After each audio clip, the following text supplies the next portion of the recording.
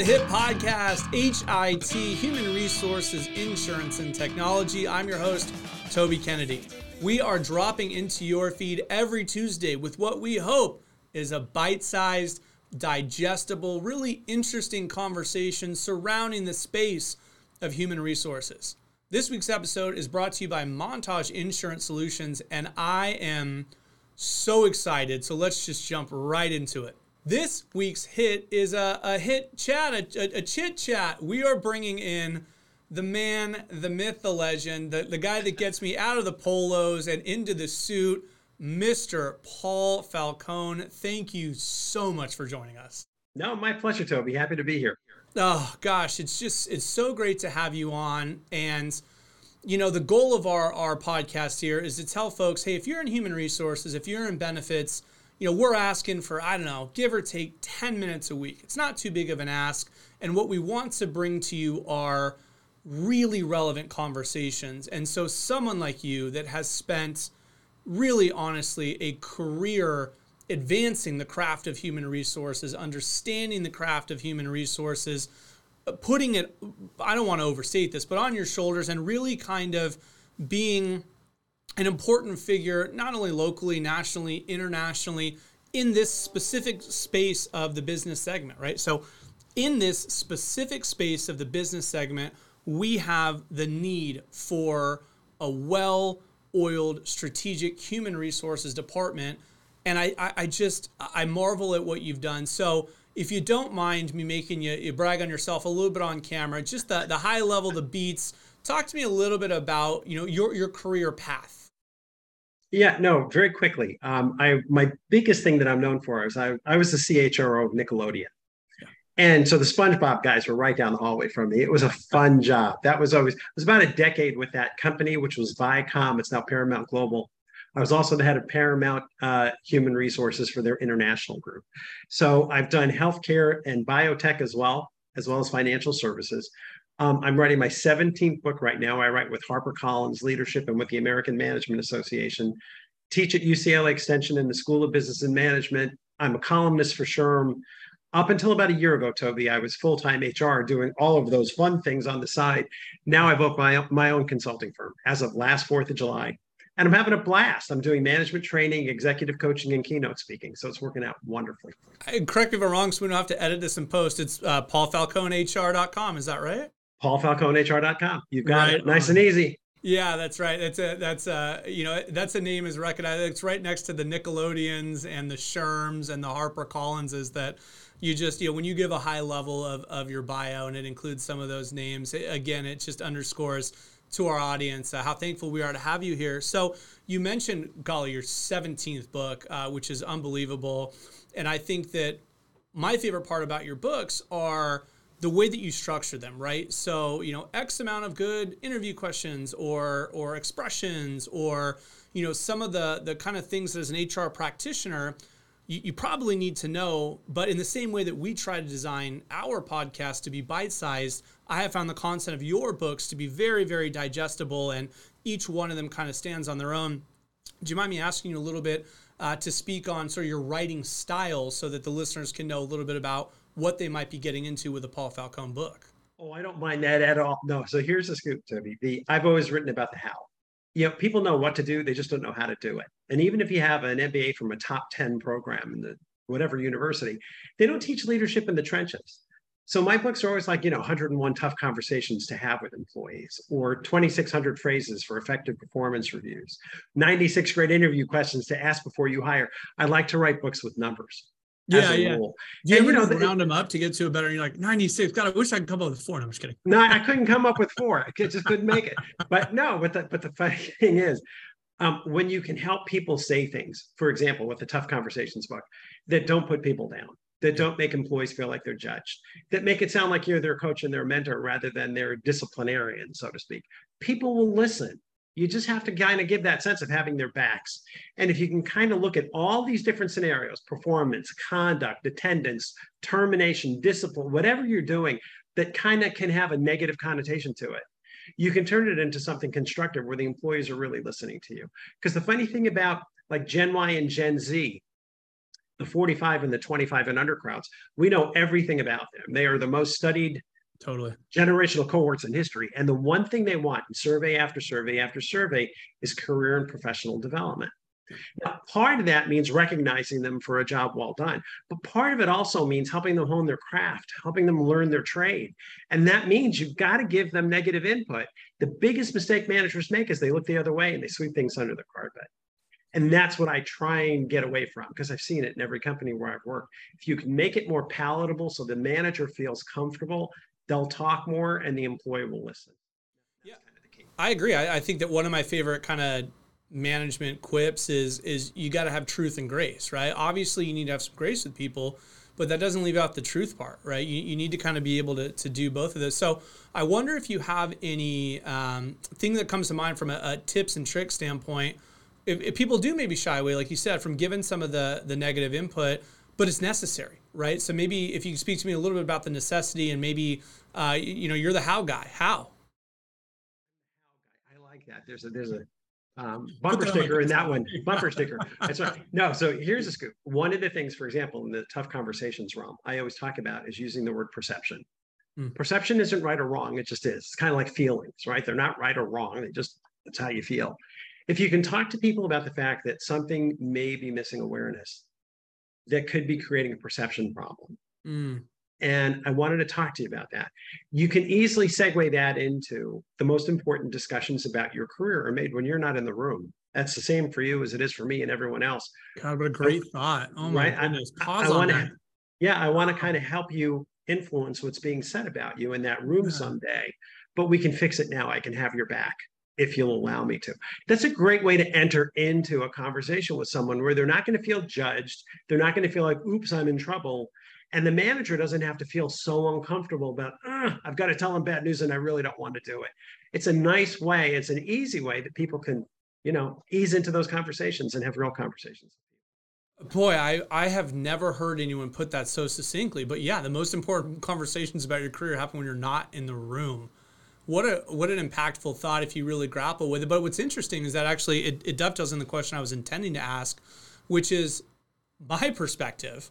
And I don't have the same, length of career as you, admittedly, but I wonder your comment on this kind of idea surrounding, main character syndrome, or, people that are they're the hero of their own story, right? Is that on the rise today? Is that different today for today's managers than it was 10, 20, 30 years ago, where folks, their ability to take negative feedback when, again, you're just an extra in their movie, man. They're the main character.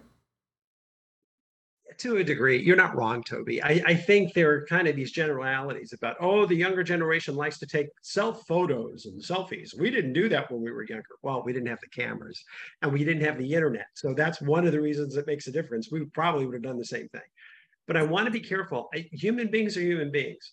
Yeah. And I think that the truth of the matter is what the younger generation wants is exactly what I wanted. I'm the end of the baby boom. I'm the youngest of the baby boom. Yeah. But the same thing for the Gen X that followed the baby boom. You know what I mean? It's like, look, we're all human beings. We want to work for an organization that cares. We want to feel like our work is meaningful. And we want to feel like we're on a trajectory. We're making a difference. We're building our resumes. We're building our potential. That's basically the same. Now, there are different things that we see now. We talk more about work-life family balance, which remote work is helping us kind of get some traction around, which is good. We talk more today about corporate social responsibility and environmentalism. That probably wasn't on the radar screens of the earlier generations. Right. But these are all really noble things. And companies that are smart are going to look and say, what is it that Gen Y and Gen Z want? And how do we get there? How do we get them there? And some of the things, I joke about this, but it's as simple as putting a barrel in your break room so that people can drop off the glass bottles and the plastic bottles and the cans. Right. I mean, that does change the world's footprint. And if we know that the younger gens are looking for this idea of sustainability and environmentalism, that doesn't even cost you anything. But boy, what a great thing to do to let everyone know that their needs and their values are in alignment with yours as a business owner or senior manager or whatever you happen to be. I'm so glad you framed it that way, because to be honest with you, so I'll back up a little bit. I have two kids. I have a 7-year-old and a 4-year-old. And my 7-year-old son loves bedtime stories. And, I've got X amount of creativity in me, but at some point I sort of ran out of making up stories. And for whatever reason, I wound up with it on my heart to just turn to Aesop's fables. So just on a nightly basis, I would read a fable to him.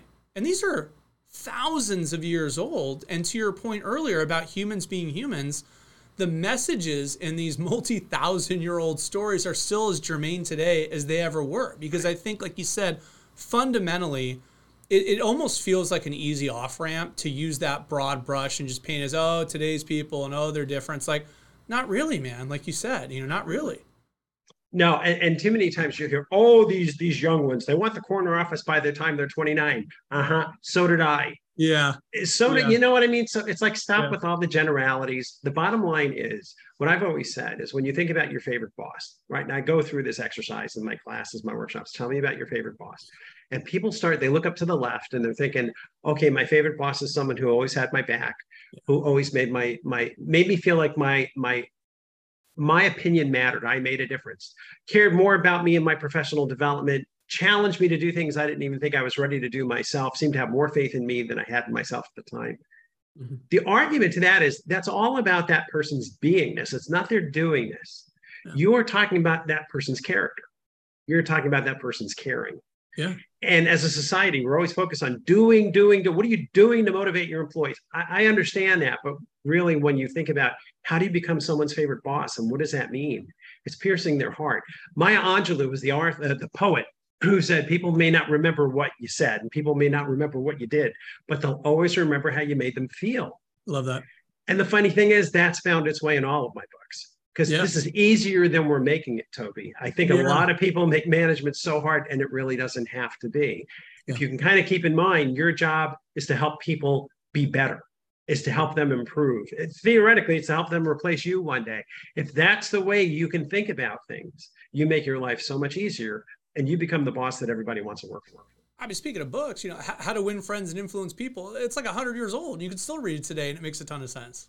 Right. It's the same old. But the funny thing is, what I find is, when I'm reading these books, look, I took a different path to get to where I am, right? Everyone takes a different path, but with the best-selling books tend to be the ones that come from the most wisdom, right? And that wisdom seems to be the same. People are saying that same message over and over again. And that's why the books are important, as are every other part of training. But the people who sit in the front row in my training workshops are the ones that always make me smile, because that's me. I still do that to this day. The ones who come and sit in the back row, that's the person who thinks I've been managing for 20 years. What I'm thinking is, no, you've been managing for 1 year. You just repeated it 20 times. Yes. You've done it 1 year, 20 times. Yeah. So I think the reality becomes, be open to this stuff. There's a lot here. We've lost the ability to sit around the campfire and pass wisdom down from the elders to the younger generation. We need to get better at that. And that's what staff meetings are. And that's what one-on-one professional development meetings are. It's helping people feel in tune and engaged. And I want my people to get ahead, either at this company where I work right now, or overall in their career, even if it means leaving our company. I'm lucky. I've had very little turnover on my teams over my 3 decades in HR. But the ones where there was healthy turnover because they got a job that I couldn't give them, that's reason for celebration. That's a good thing. Everyone benefits from that. So just a different perspective on things a little bit, but a healthy one. And I think one that helps people align what their long-term goals are with the best needs of their employees. Yeah, I mean, I don't always love to drag sports into business, but when you look at some of the most prolific coaches, a lot of the times some of their greatest successes, of course, their wins and losses, but their coaching tree, right? All the assistant coaches that they've had over the years that have turned into great head coaches elsewhere, right?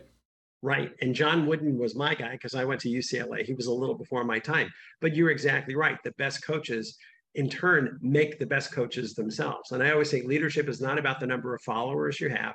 It's about the number of leaders you create in turn. And if you can think of it that way, again, simple change to your foundational thought, your sponsoring thought about who you are and what you're doing. But I think that's where the wisdom is. And I think beingness, coming from a good, healthy place to help your employees get ahead, just makes your life that much easier. You don't have to be a unilateral disciplinarian and decision maker. Really, the idea is coaching. It's teasing the answers out of your own people and helping them find their way and get their own traction in their careers. That's what they'll always remember you for. We're talking a little bit about campfire talks and tried and true wisdom. And I wonder your thoughts on, I'm curious about people today's access to mentors, desire to have a mentor, that kind of literal go find a human being that's more seasoned than you and pick their brain. I just wonder your thoughts in general on, the up and coming HR folks and honestly, maybe even where to turn, if to turn. What are some of your thoughts on finding a mentor? Yeah, it's a great question. So I'm a certified executive coach. I've been doing coaching since I launched my own consulting firm a year ago. But it's not exactly what I'm talking about. I understand that, senior leaders, sometimes coaching can be the best thing in the world for them.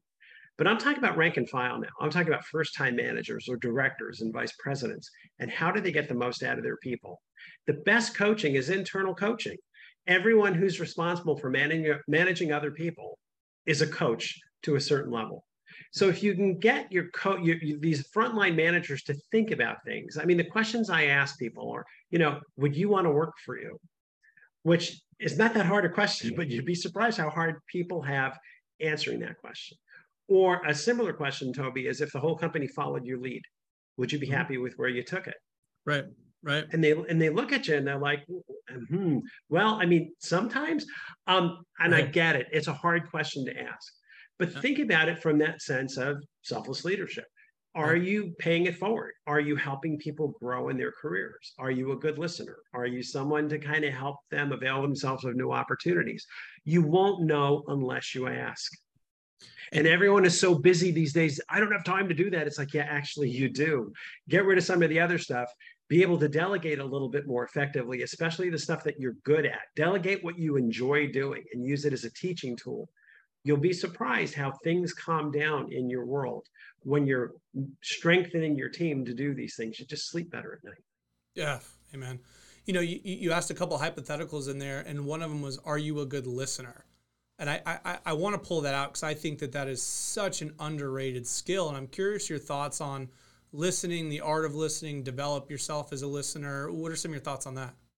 The answer to all of those questions is yes. We're not good at it as a society. I always say you need to listen with your eyes and your heart in addition to your ears. And having done HR for 3 decades, I've done a lot of exit interviews in a lot of companies, and you will be surprised what people say on their way out the door. Man, you do a great job around here. Nobody says a word. Make one mistake and they're all over you.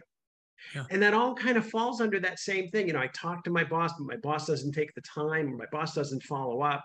My boss says she's going to do things. She actually doesn't do it. He said this, blah, blah, blah. It's a lot of noise. It's like, look, wait, when I'm in the room with one of my employees, I want them to know they're the only ones that I'm in that room with. I'm not looking at my phone and I'm not looking at anything else. But more important, if we're at a restaurant or we're in a meeting in an open room with other, I still want them to feel like they're getting undivided attention, that they're the only person in the room, and to be sure and follow up on whatever it was that we talked about. Even if the answer is going to be no, they need to know that I looked into it, I explored it. The timing isn't right. Sorry, we can't do that now.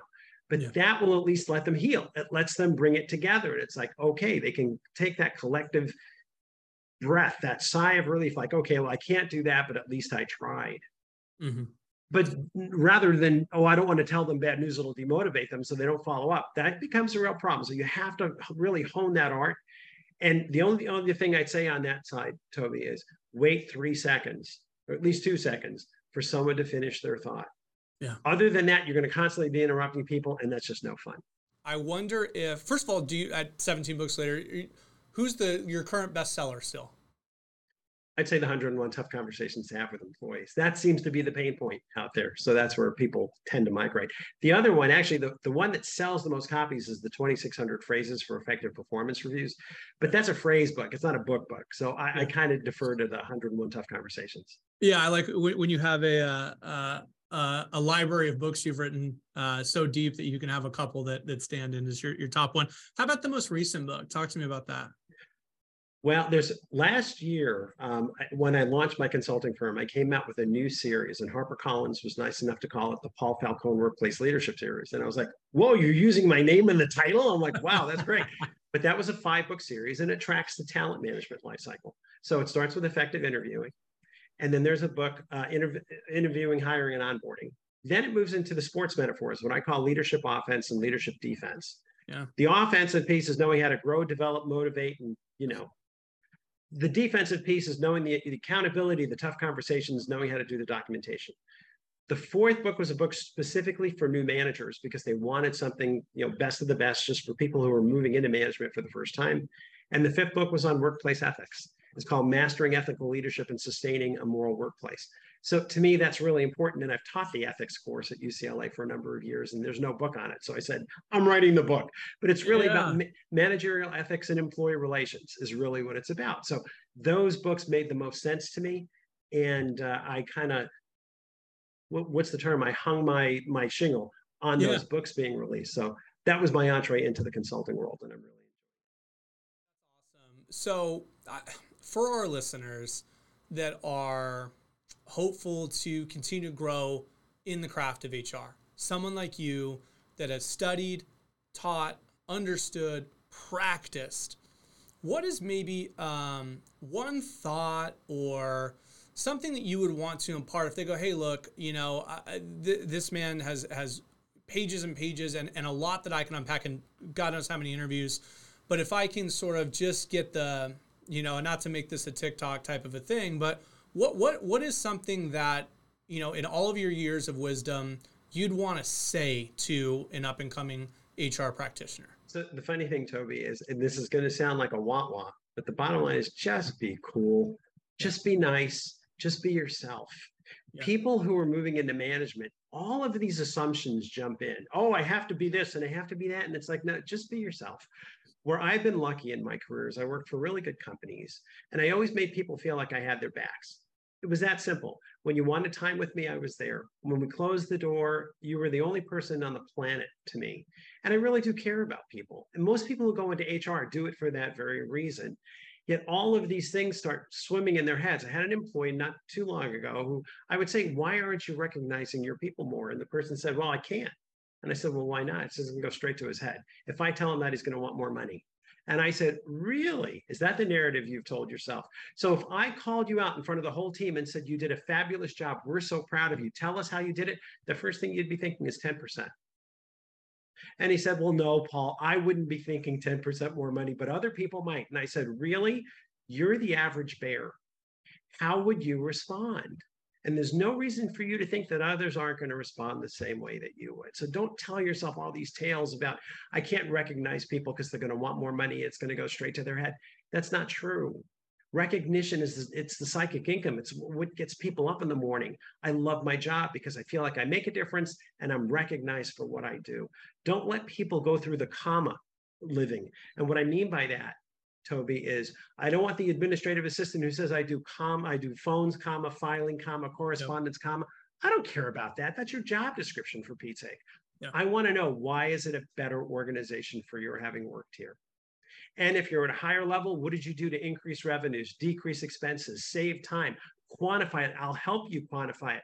But think in terms of achievements and bullets on your resume, bullets on your LinkedIn profile. Once you start thinking that way, you get away from the commas and you can cut through all the fog, because you start this sense of knowing I need to get X because I want this level of achievement, as opposed to saying I'm overwhelmed by all these different commas that we have to do every day. So it's a perspective.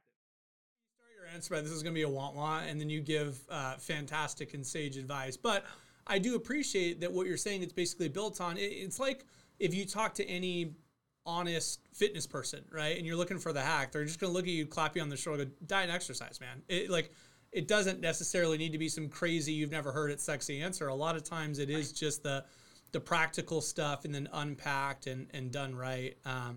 Yeah, people are people. And you know what? Everyone hires in their own image. And I think, listen, we're all different, but we want people we can get along with. And one of the, just as a quick aside, just a quick example. So I coach Navy SEALs through what's called the Honor Foundation. When they transition into the private sector, they get a coach assigned to them. So I work with that group. And a lot of times, yes, ma'am, yes, sir, no, sir. I'm like, you guys, you're not in the military anymore. Don't respond that way. You're going to make people in the private sector who may have never been in the military start to feel uncomfortable. And they're like, yeah, but Paul, that's the way we're trained to talk. And I know, but you need to undo that a little bit. You want to get a little more comfortable in your own skin. Well, it's the same for people even outside of the military, make sure that people feel like they can relate to you. You've got good eye contact. When they ask you a question, sit up in your seat. Hear them through, don't interrupt them, and try and answer that question as best you can. That's what interviewing is all about, but it's also how you build relationships with your clients internally. Be that resource. Make them say, Paul Falcone's the best HR guy I've ever had in my life. Not because I'm some genius, but because I care. It's character and caring. Those are the two words. That's what makes someone your favorite boss. That's what makes you stand out among your peers. That's how they remember you 20 years later, because you cared and you had the right kind of character. So it's not a wah wah. I didn't mean to say wah wah, but you know what I mean, Tony. I do. It's earth-shattering news. Yeah, but that's how you know someone's telling you the truth, right? When they've got some secret elixir that no one's ever heard of, you're selling snake oil, man. Like, I'm so grateful to bring this back to some fundamental principles and have someone like you say, listen, I'm not speaking in theory. I'm telling you, I've done this day in and day out, decade in and decade out, and I've been able to distill what works and what doesn't. And I think caring and character is such a great kind of parting thought. So really appreciate you putting a good and practical, succinct bow on our conversation today. Well, you're very welcome. It is my pleasure. Thank you so much for joining us. And again, paulfalconehr.com is a way for folks to get a hold of you. I know personally how responsive you are and how active you are on LinkedIn, and just what a, I don't mean to overstate it, but what a godsend you are to the HR community, and just someone that's given a career to not only understanding, but also educating. And I just full-throated thank you for being on, Paul. So nice of you to say, Toby. It's my pleasure. Thank you. Awesome. So thank you guys for listening. That's all the time we have for this week's episode. Until next week, make this the best week yet.